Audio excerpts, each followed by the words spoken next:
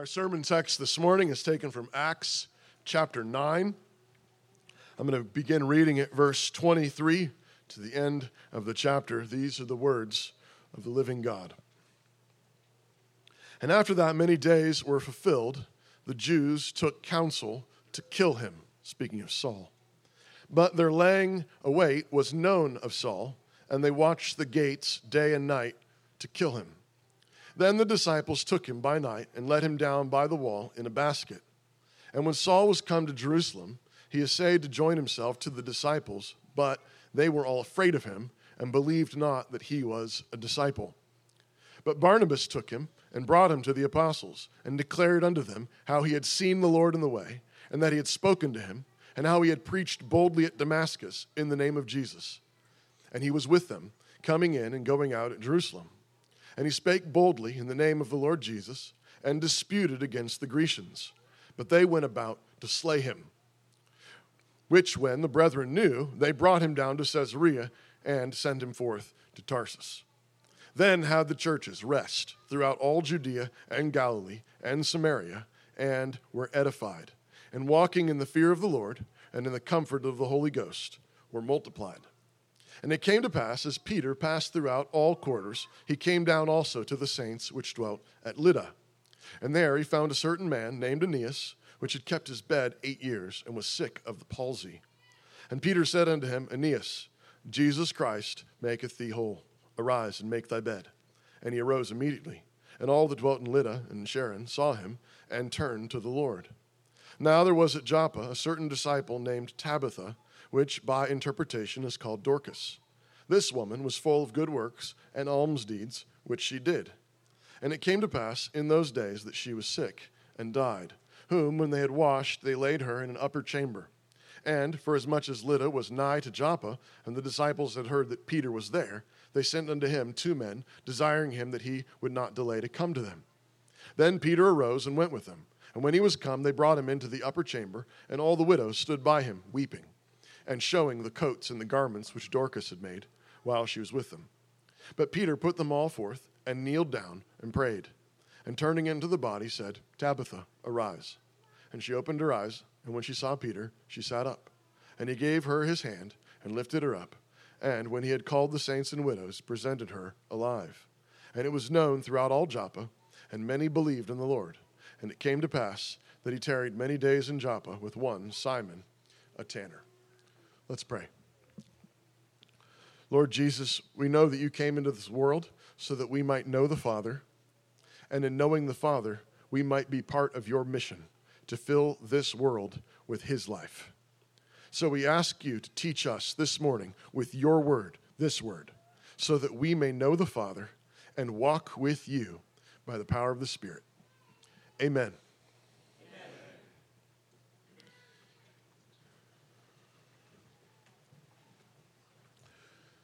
Frequently, part of the difficulty we have in understanding and applying the Bible to our lives is that we do not understand the characters involved. So often as we're reading the Bible, there's some things that are plain enough. Okay, this happened to this guy, this happened to this guy, and the Bible sometimes tells us right there on the page what it means. But there's a fair bit in the Bible where you can be reading along, and there's actually a pretty significant point being made, but you'll miss it because you don't understand the characters involved. You don't understand the backstory of what's going on. And so certain things, we're tempted to focus on certain things when the text is actually pointing you to others. So for example, one such character that we often miss is the church. The Christian church. One of the central things that becomes evident as you read, particularly the New Testament, over and over again, is that God is particularly interested in this thing called the church. This thing called the church. And it's one of the central characters in the story. It's one of the central characters in the story. But if you don't know that, and if you don't know what God is doing with that character called the church, you can miss a whole bunch of what's going on. So the word for church in Greek is ekklesia, and ekklesia just can mean just a gathering of people. It's used in a lot of Greek literature, and it's used to describe many different kinds of gatherings of people together. So the word for church can simply refer to a generic human assembly. So, something like the Elks Club or the Lions Club or whatever. Like that, if you were in the old Greek world, they would refer to that as an ecclesia, as a gathering together of people, or a political party having a meeting and having, their delegates meet together in a convention or something like that. The Greek word for that is ecclesia, a gathering together. But part of the message of the Bible as you're reading the Bible, is that the Bible points us to a different kind of ecclesia, a different kind of gathering that is referred to as the church over and over again in the New Testament. And unlike any other human institution, the kinds of things that the Bible says about this ecclesia, the kinds of things that the Bible says about this gathering together of people, is completely different than any other kind of human gathering. And so, for example, at the center of the text that I just read a moment ago, right after Paul has escaped two plots to kill him, one in Damascus and then one in Jerusalem, he's been whisked off to his hometown of Tarsus.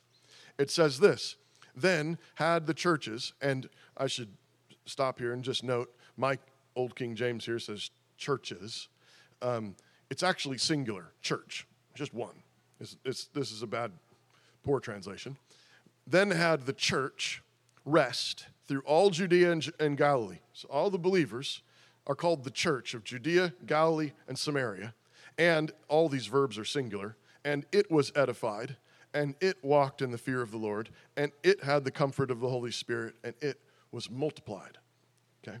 So you have this story about Paul, near miss, barely making it out of Damascus alive, barely making it out of Jerusalem alive, and Luke says, the thing that I want you to get is the church is being built up.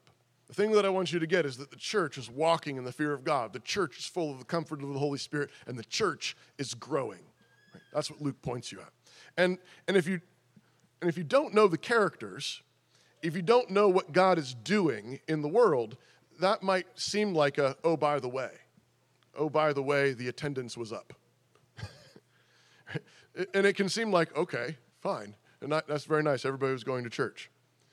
But that's not what's going on. So I want to try to piece this together for you. I want to look at this text with you. So remember, we're picking up here in Acts chapter 9, following the dramatic conversion of Saul, also called Paul. So the same character, Paul, who wrote most of the New Testament. There's this dramatic conversion, and Luke says that Saul was in Damascus for many days, preaching Christ as the Son of God, and he was confounding the Jews, before then escaping out of a city wall in a basket. So that's in verses 23 to 25. And so there in 25, then the disciples took him by night and let him down by the wall in a basket. Now, if you flip over to 2 Corinthians, Paul actually refers to this same incident in 2 Corinthians chapter 11. 2 Corinthians 11, verse 32.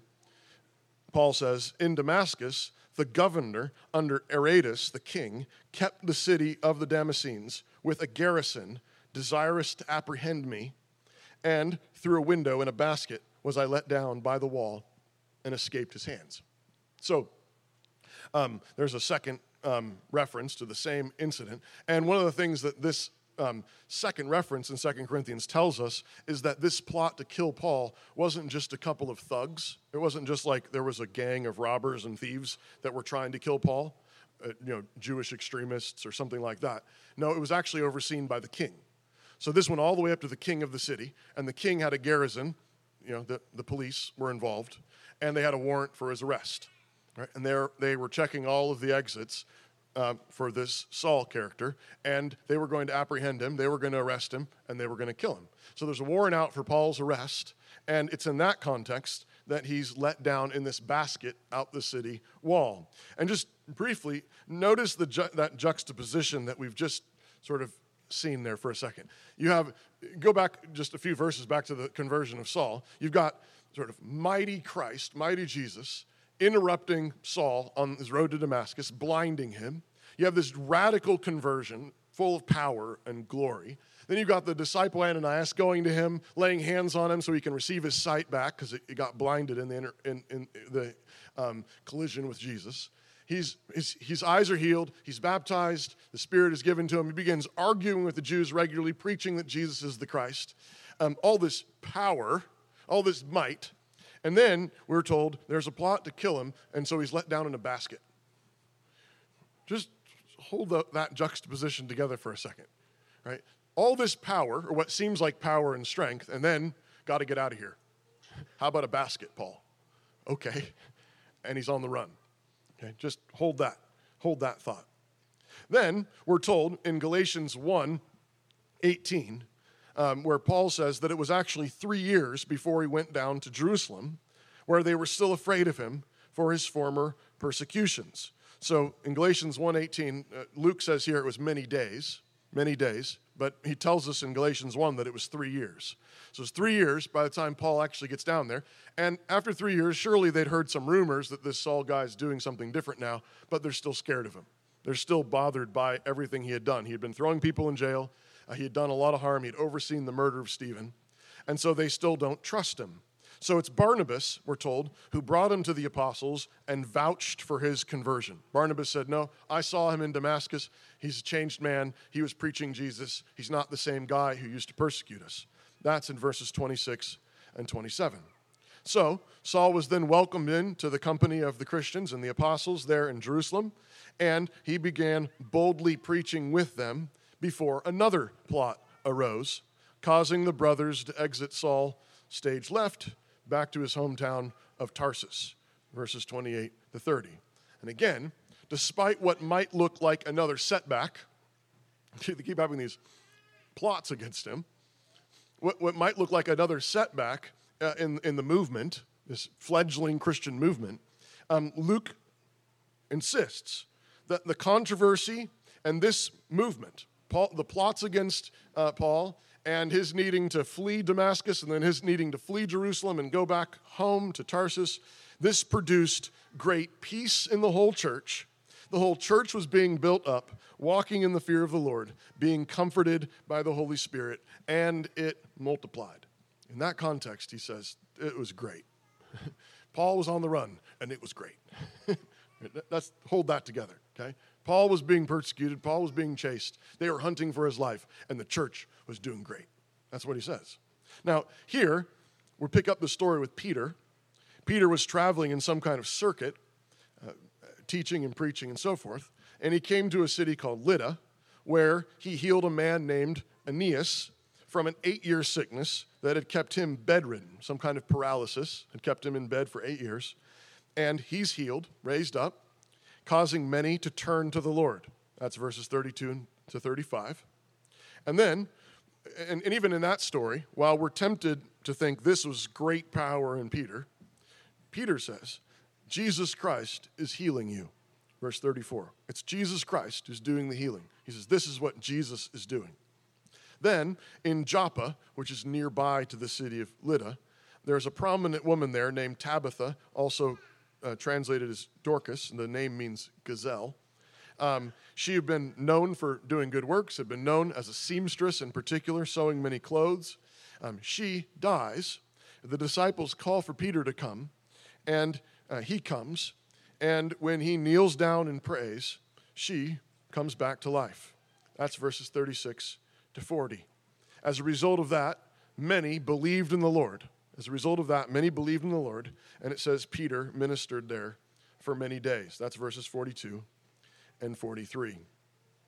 Now, the thing that I want to note for you and trace for you to hold together in these two episodes, in these stories that are linked together by Luke, is, so first of all, remember, Luke is a careful historian. If you remember at the beginning of the book of Luke and the beginning of the book of Acts, in both places, Luke introduces what he's writing, and he says, I've researched this very carefully, Theophilus. He's writing a man named Theophilus and says, I've compared a whole bunch of witness a testimony. I've compared a bunch of other writings, and so what I'm giving to you here in the Gospel of Luke and what I'm giving to you here in the book of Acts, I carefully researched so that you might know it in its truth. So Luke is a careful historian, but like all careful historians, you can't tell every single detail. You have to do some summarizing, and you have to pick and choose some events. Every historian does this, and the question just is basically, are you summarizing it accurately? And are the details that you choose to highlight, are they truly reflective of that day and that time? Is it honest? Is it accurate? That's what a good historian is doing. Everyone knows you can tell a lopsided story. You could. Maybe this has happened to you with your kids or something like that. What happened here? And they can strictly tell you the truth, but they can tell you facts that don't actually line up to the main point. Wait, what happened? And they tell you a number of facts that don't connect, and then you find out that they left out some of the key ones, right? That's bad historian work, children, right? And mom and dad have to unpack and say, oh, no, actually, these were some key events that happened, right? What happened? She hit me. Did anything else happen? No. Right?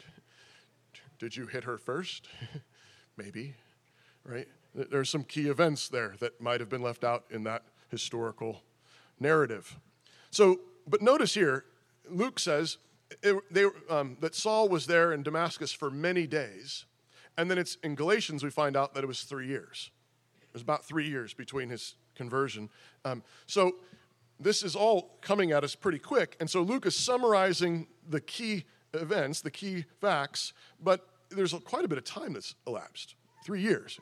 Think about the last 3 years for you. You say it does feel like a few days. No, but if you actually look at your day planner, you look at your calendar for the last 3 years, you'll say, whoa, wow, look, we actually did a lot. There's a lot of things that have happened over the last 3 years. A lot of things have happened, but Luke is telling us the key things. He's summarizing and highlighting key events in order to make particular points. And the thing that I want to note here is that a lot of life happens, and it's ordinary life. It's easy to read the Bible or read a passage like this and maybe get the impression that the apostles and the Christians were going around and miracles were just happening every day all the time. It was just miracle, miracle, miracle, miracle. Right? But 3 years happened, and we're told about 2 miracles in that time period. Now, were there others? Probably. But only 2 are highlighted here, right? We're also not told all the back and forth between Paul and the Jews. All we're told is that he argued with them regularly, trying to convince them that Jesus is the Christ. And eventually it boiled up into a massive controversy with a plot to kill him, and there was a warrant out for his arrest, and he got let down in a basket out the window. That's what we're told. So there's a lot going on, but it's easy to think that the action is just there in the miracles. But in fact, if we read the text carefully, and the rest of the New Testament, we find out that God didn't intend for miracles to be happening all the time. That's not, God created this world, and he created it to work in an orderly fashion. It ordinarily follows the normal laws of nature and so forth. But God did work extraordinary miracles through the apostles for a particular reason. The apostles were given the task of speaking authoritatively for God, okay? And the Bible says that not anybody can just stand up and say, I got a word from the Lord. Right? The Bible says you're not allowed to do that.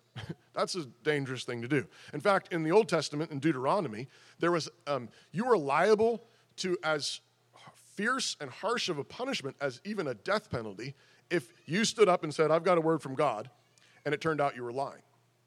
Right? So the Old Testament law is not really jazzed about people making stuff up. Right? If you were going to speak on behalf of God, you better be sure. If you're not sure, don't take it. Don't risk it. You say, I've got a word from the Lord. Are you sure about that? Up to a death penalty, sure about it? You better be sure. You better be sure. So the Bible doesn't assume that people are just willy-nilly going to be saying, I got a word from God, I got a word from God. It was a unique thing to have the word of God. And so in particular, the Bible teaches that God gave the apostles in the first century extraordinary power to work more miracles than usual in order to prove that they had the authority from God to speak for him. Okay? Not anybody can speak for God. And so if you're going to say, I'm going to speak for God, Jesus said, when he sent them out, particularly at the end of Mark's gospel, it says that they went out preaching, and it says they were working signs confirming the word. They worked signs confirming the word. So they did miracles in particular to prove that they had the right to speak for God and write the New Testament. Right? We call the New Testament the authoritative word of God, and it's the word of the apostles, and we say they had the right to do that, and it can be trusted because God gave them extraordinary power. And that's not usual. It's not ordinary. But ordinarily, there was a lot of ordinary life. Ordinarily, there was a lot of ordinary life most of the time, including some somewhat humbling things like Saul being let down in a basket and fleeing various plots. Again, just think about this. You might be tempted, have these two stories together. Peter shows up and heals this paralytic man, shows up and prays and heals this woman who's died. And you're like, and he had to get let down in a basket? But I thought he could do miracles. I thought Saul could do miracles. I thought the apostles could do miracles. Why don't you pray for a really, really deep sleep one night and just walk right out the city gates? Why don't they do miracles then? Why does he have to get exited from the city? Why does he have to abscond from the city, run from another plot in Jerusalem, and run home? Why don't they do miracles? Why don't they perform wonders? Well, they don't always do that. Right? There's a lot of ordinary life going on as well. They're not constantly working miracles, and so they didn't. Apparently, it wasn't the thing to do. Right? It was better to go down in a basket. This is the wonder. This is the glory. Down in a basket. Run home. Flee. This is how God's going to build his church. Now, you say, why does God do it this way? Why does God one moment do this miraculous healing for this sweet woman who had done all kinds of great work, and then the next moment, people are running from a plot to kill them? Well, the reason is because humans are tempted to focus on the wrong thing, right? Humans are tempted to focus on the wrong thing. In both stories, you have things that look particularly glorious and powerful. And they are. They are glorious and powerful in certain ways. Paul, on the one hand, is arguing with the Jews and refuting them. So maybe if you're slightly more like philosophically minded or whatever, you're thinking, Saul was a complete rhetorical ninja. He was completely confounding the Jews. They didn't have any answers for him. Jesus is the Christ. Jesus is the Christ. He knew the Old Testament. He was proving it. And you're like, yeah, that's Saul, right? This ninja. He's got all the arguments. He knows how, he's got it. Or maybe you think of the stories like the really amazing thing is the healing of this paralytic man. The really amazing thing is this woman, this sweet old woman who was a seamstress, and she had made so many things, and all the widows loved her. And man, isn't that wonderful that God raised her back to life? And again, those are wonderful things. But Luke tells us that the real center of the story are not those things. Luke tells us that things that he concludes from it is the church being built up and many people turning to the Lord. The center of the action is the church. The center of the action is where those who believe in Christ come to him and gather with him. The central glory, the central miracle is the transformation of ordinary human lives by the gospel. And the arguments and the signs point to the gospel. The reason why he's arguing is to point to Christ, crucified, buried, risen from the dead. The reason why the miracle is done is to get people to, wait, what? And he says, Jesus Christ is healing you. This is all about Christ. It's all about Jesus. It's not just about, random miracles. It's not just about really good arguments. They all point to Christ.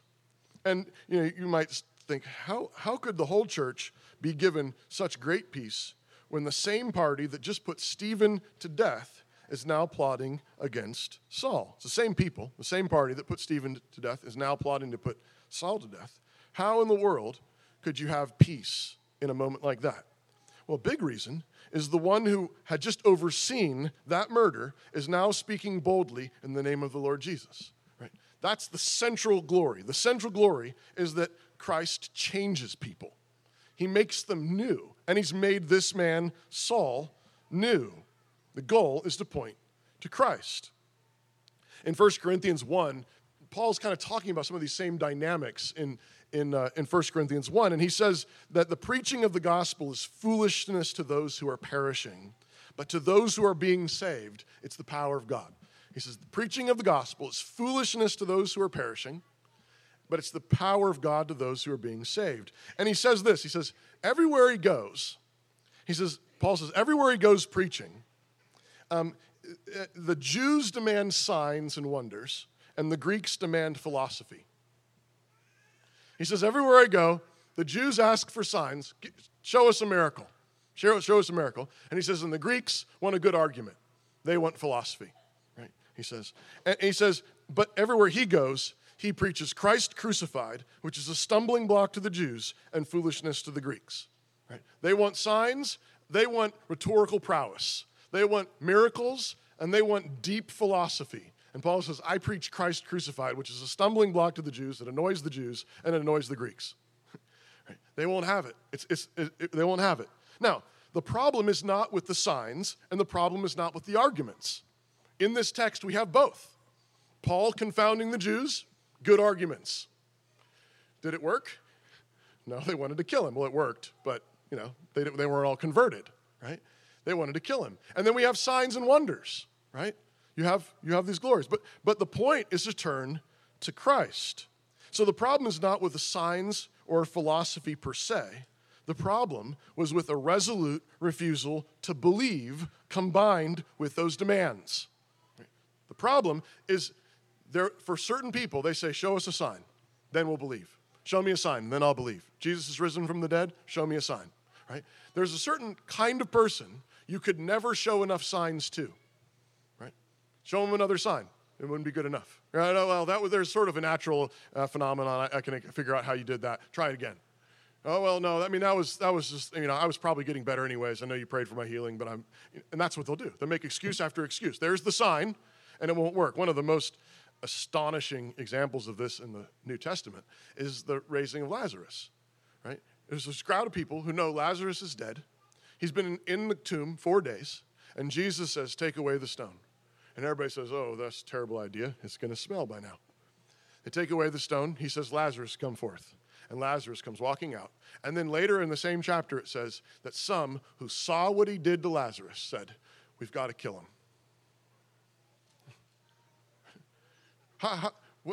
What do you got to see? You just saw a dead man come back to life. And they say, we got to get rid of this guy. Right? There's some people that say, I need a sign. No, I need a sign. I need a sign. But what's the problem is not that they don't have a sign. The problem is that they refuse to believe. That's the problem. And it's the same thing with those who say that they won't believe until they hear a convincing argument. I'll believe if I hear a really good argument. I mean, I'm considering it, But all they want is another argument, another argument, another argument. And some of you have had this experience. You've been talking to someone and they say, I just don't see it. I don't understand how you can take the Bible and think it's actually the Word of God. It's written by a lot of people over thousands of years. How can you trust it? How can you trust? And you answer it and you say, well, let's look at it. Let's see what the Bible says about itself. Let's see about the record. Let's see the historical record. Let's see the archaeological record. Let's see its accuracy. Let's see its veracity. Let's see how it holds together. Let's see all the proof that it's the Word of God. It says it is what it says it is. And well, no, that's just your opinion. Right? Because there's some people that the argument is enough. They say, I need another argument. I need another proof. I need another argument. I need more philosophy. And it's not enough. Now, Christ is the wisdom of God, and Christ is the power of God. Right? That means that there really are arguments, right, that are true. There really are good arguments, and that's what Saul was doing in the synagogues. He was arguing, persuading that Christ was really the Son of God. There are arguments. Christ is the wisdom of God. But he's only the wisdom of God for those who are willing for it to be true. He's only the wisdom of God for those who are willing to believe. Christ is the power of God. Christ rose from the dead. Christ does glorious, powerful signs, right, as we see in this story. Right? And to those who are ready to believe, they say, and they fall on their faces and they say, Jesus is Lord. Right? But for those who are not willing to believe, it will never be enough. The apostles reasoned from evidence. They reasoned from evidence. Hear that, right? The end of John's gospel. The end of John's gospel, John says, I've written these things that we have seen with our own eyes, that you may believe. Right? There's an eyewitness testimony, right? Saying, this is what we saw, and we're writing it so you may believe. It's not like the Bible says, check your brain at the door. Right? It's not like the Bible says, use reason for science and mathematics and things like that, but when it comes to spiritual things, you just got to leap. No, that's not what the Bible says at all. The Bible says, here's the evidence. Right? Here's the evidence. Jesus Christ was crucified. A whole bunch of people saw him dead. They saw him buried. And 3 days later, they saw him alive. Right? People saw him. Testimony, evidence. Do you believe? Right? That's the offer. Right? That's the offer. But the fundamental question then is not the argument or the evidence, although we have those. The fundamental question is willingness to submit, willingness to believe. If you're not willing, no amount of signs or arguments will ever convince you. If you're not willing, no amount of signs or arguments will ever convince you. But the Christian church is the gathering together of those who believe in Christ, who fear the Lord, who have the comfort of the Holy Spirit. The Christian church is the gathering together of those who believe, who have been changed by this message. And this is why the church is no ordinary human institution. The church is no ordinary human institution. It's not based on human action or human wisdom, right? I mean, if the church was the gathering together of people, so the juxtaposition here is arguments and philosophy and signs and miracles, right? If it was about those things, there's plenty of human clubs out there about, weird phenomena, UFO clubs, for example. I hear they're on the rise, right? Whatever, it's like we saw weird stuff. We believe in miracles. Like that, you could have a human club, a gathering together of people who believe that weird things happen, miracles happen, right? But, okay, fine, maybe not, but that's not the church. The church is not a club that gathers around miracles. Right? On the other side, you can also have human gatherings that are all about philosophy, all about argumentation, right? And we got way too many philosophy clubs, if you ask me, right? We could do it with a few less, right? But if you want to gather together with a bunch of people that want to argue about stuff a lot, about the deep things and philosophical, you can find that. The church is not a club that gathers around philosophical arguments. We believe in the truth, we believe in the power of God, but that isn't what we're gathered around. That's not what makes the church the church. The church is where Christ is present with the people that have been transformed by his message. It's something that is different than both of those things. It combines them, but it's more than that. And it's different than all that. It's not based on purely human action or wisdom. Think about some of the things that Jesus said about the church. He said that he was establishing his church on the rock of Peter's confession, such that the gates of hell would not prevail against it, and he was giving him the keys of the kingdom of heaven to bind and loose on earth as it is in heaven. That's Matthew 16, 18, and 19. Now, that's not the Lions Club. That's not your golf club. That's not your chess club, right? How many chess clubs? We're fighting hell. We have the keys of the kingdom. No, you're not doing that, right? That's not the Elks Club. That's not the Lions Club. That's not in a... Who says that about their gathering? We're fighting hell. That's what Jesus said. Jesus says that his gathering together, the church that he was establishing it so that it would fight against the gates of hell. Elsewhere, the church is called the body of Christ. Right? The body of Christ. Such that what is done to Christ's people is reckoned as done to him. Remember earlier in Acts 9, we looked at this last week, where Saul is confronted by Jesus, and he says, Saul, Saul, why are you persecuting me? Christ takes personally what's being done to his people. Saul's running around throwing Christians in jail, and Jesus says, you're doing it to me. He reckons the church his body. The church is called the bride of Christ, for whom he died, to sanctify and cleanse it and make it perfectly holy without blemish. Again, what merely human institution, what human club says we're aiming for perfection? Right? No, that's something completely different. And in 1 Peter, he says the church is a holy priesthood. It's the temple of the Holy Spirit. It's elect and precious. Now, God has established families. That's a real institution that God has established. God has established nations, civil governments. That is a real thing that God has established in this world. And together, we're free to establish other human institutions. We can start businesses. We can start chess clubs. We can start social clubs. That's fine. You're welcome to do that. But no other assembly on this planet has such promises. There's no other human assembly that has these kind of promises, that the gates of hell will not prevail against it, that it has the keys of the kingdom, that what it binds and looses on earth is bound and loosed in heaven, that it's the body of Christ, the bride of Christ, the temple of the Holy Spirit, a holy priesthood. For the last number of decades, many people have left the church. Right? The church attendance rates, you can look at them all, they're going down.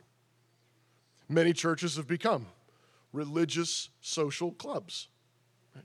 So the last 100 years, many of the churches have become religious social clubs, and basically you can have your pick between an old traditional social club, religious social club, and a new hip and trendy one with screens and smoke machines. Right? Which one do you want? Right? But they've basically all become religious social clubs with the motivational speakers and uplifting music. And so it's not surprising then that not only have many people left the church in general, many men have left the church, right? Why? Well, because many churches have abandoned this belief in the supernatural nature of the church as battling hell, as having the keys of the kingdom, as being the body and the bride of Christ, as being a holy priesthood and a temple, the center of God's work in the world, right? And if it's just a religious social club, then you can pick and choose. And if you got something better to do on Sunday morning, then do it. Why not? And I think in particular, this is very annoying to men. Men were made by God to want to do things that matter. Right? That's what we're made by God, to want to do things that matter. And when many churches turned into these inspirational religious clubs, many men left because they said, I'd rather not. No, I don't want to talk about my feelings and have an inspirational pep talk. No thanks. I'd rather golf. Right? I'd rather go hunting. I'd rather go fishing. Right? If it's not like really matter, then I want to do something that at least is kind of useful. I don't want to do that. I want to go talk about my feelings, and I don't want that. No. But what happened? Right on schedule, as people have left the church, families have disintegrated. Families have disintegrated, and our nation is unraveling. Families have disintegrated, and our nation is unraveling. Why? Because you cannot have a moral people without a moral center. You cannot have a moral people without a moral center. Right? That's what's happened. We gave up the moral center. The courage and faithfulness of previous generations in our land, the courage and faithfulness of previous generations came from their commitment to the kingdom of God. It came from their commitment to the Christian church, not as a social club, but as the mission of the living God on earth. The mission of the living God on earth. Ordinary people gathered together with their God who's saving the world. Right? If the church is just a religious social club, then it doesn't matter. But if it's the mission of God on earth, then it matters. Many people think that the church is just for really super spiritual people, really super religious people. No, the church is for ordinary people who know they need God to build strong families, strong businesses, schools, and nations. That's what the church is for, right? It's for people who know they need God to build strong families, businesses, schools, and nations. Bible reading and prayer is the mission plan, but the church is mission command. Right? It's mission command. The church grows through the preaching of the cross of Christ. Jesus Christ, the Son of God, crucified for sinners, raised from the dead, ascended to the Father, Lord of the church, Lord of the nations. That's either true, and so it matters, or it's not. If he isn't any of those things, then we really do have better things to do on Sunday mornings. If it's not true, then we might as well do something else. But if Jesus is Lord, then you need him for everything. You need him for your marriage. You need him for your parenting. You need him for your business. You need him for the future. You need him for your city. You need him for your neighborhood. You need him for everything. Right? If what he said is true, then you need him. And therefore, if you need him, there's nothing more important than you could do on Sunday mornings. This is the message that has transformed the world.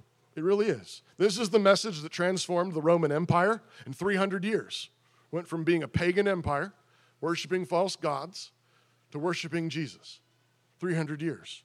This is the same message that conquered the barbarian tribes of Europe and spawned the age of exploration and the Industrial Revolution and established religious and political freedom for the West.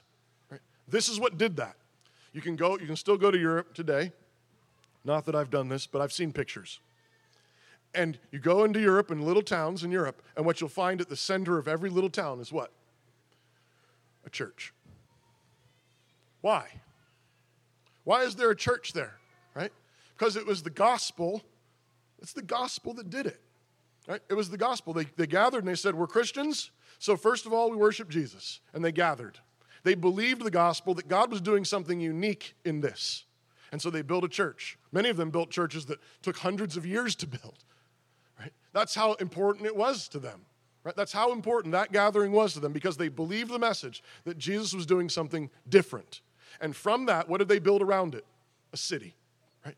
Families, businesses, schools. That's how cities are built. That's how our Western civilization was built. Jesus Christ, the Son of God, was crucified for our sins, was buried, and he rose again on the third day.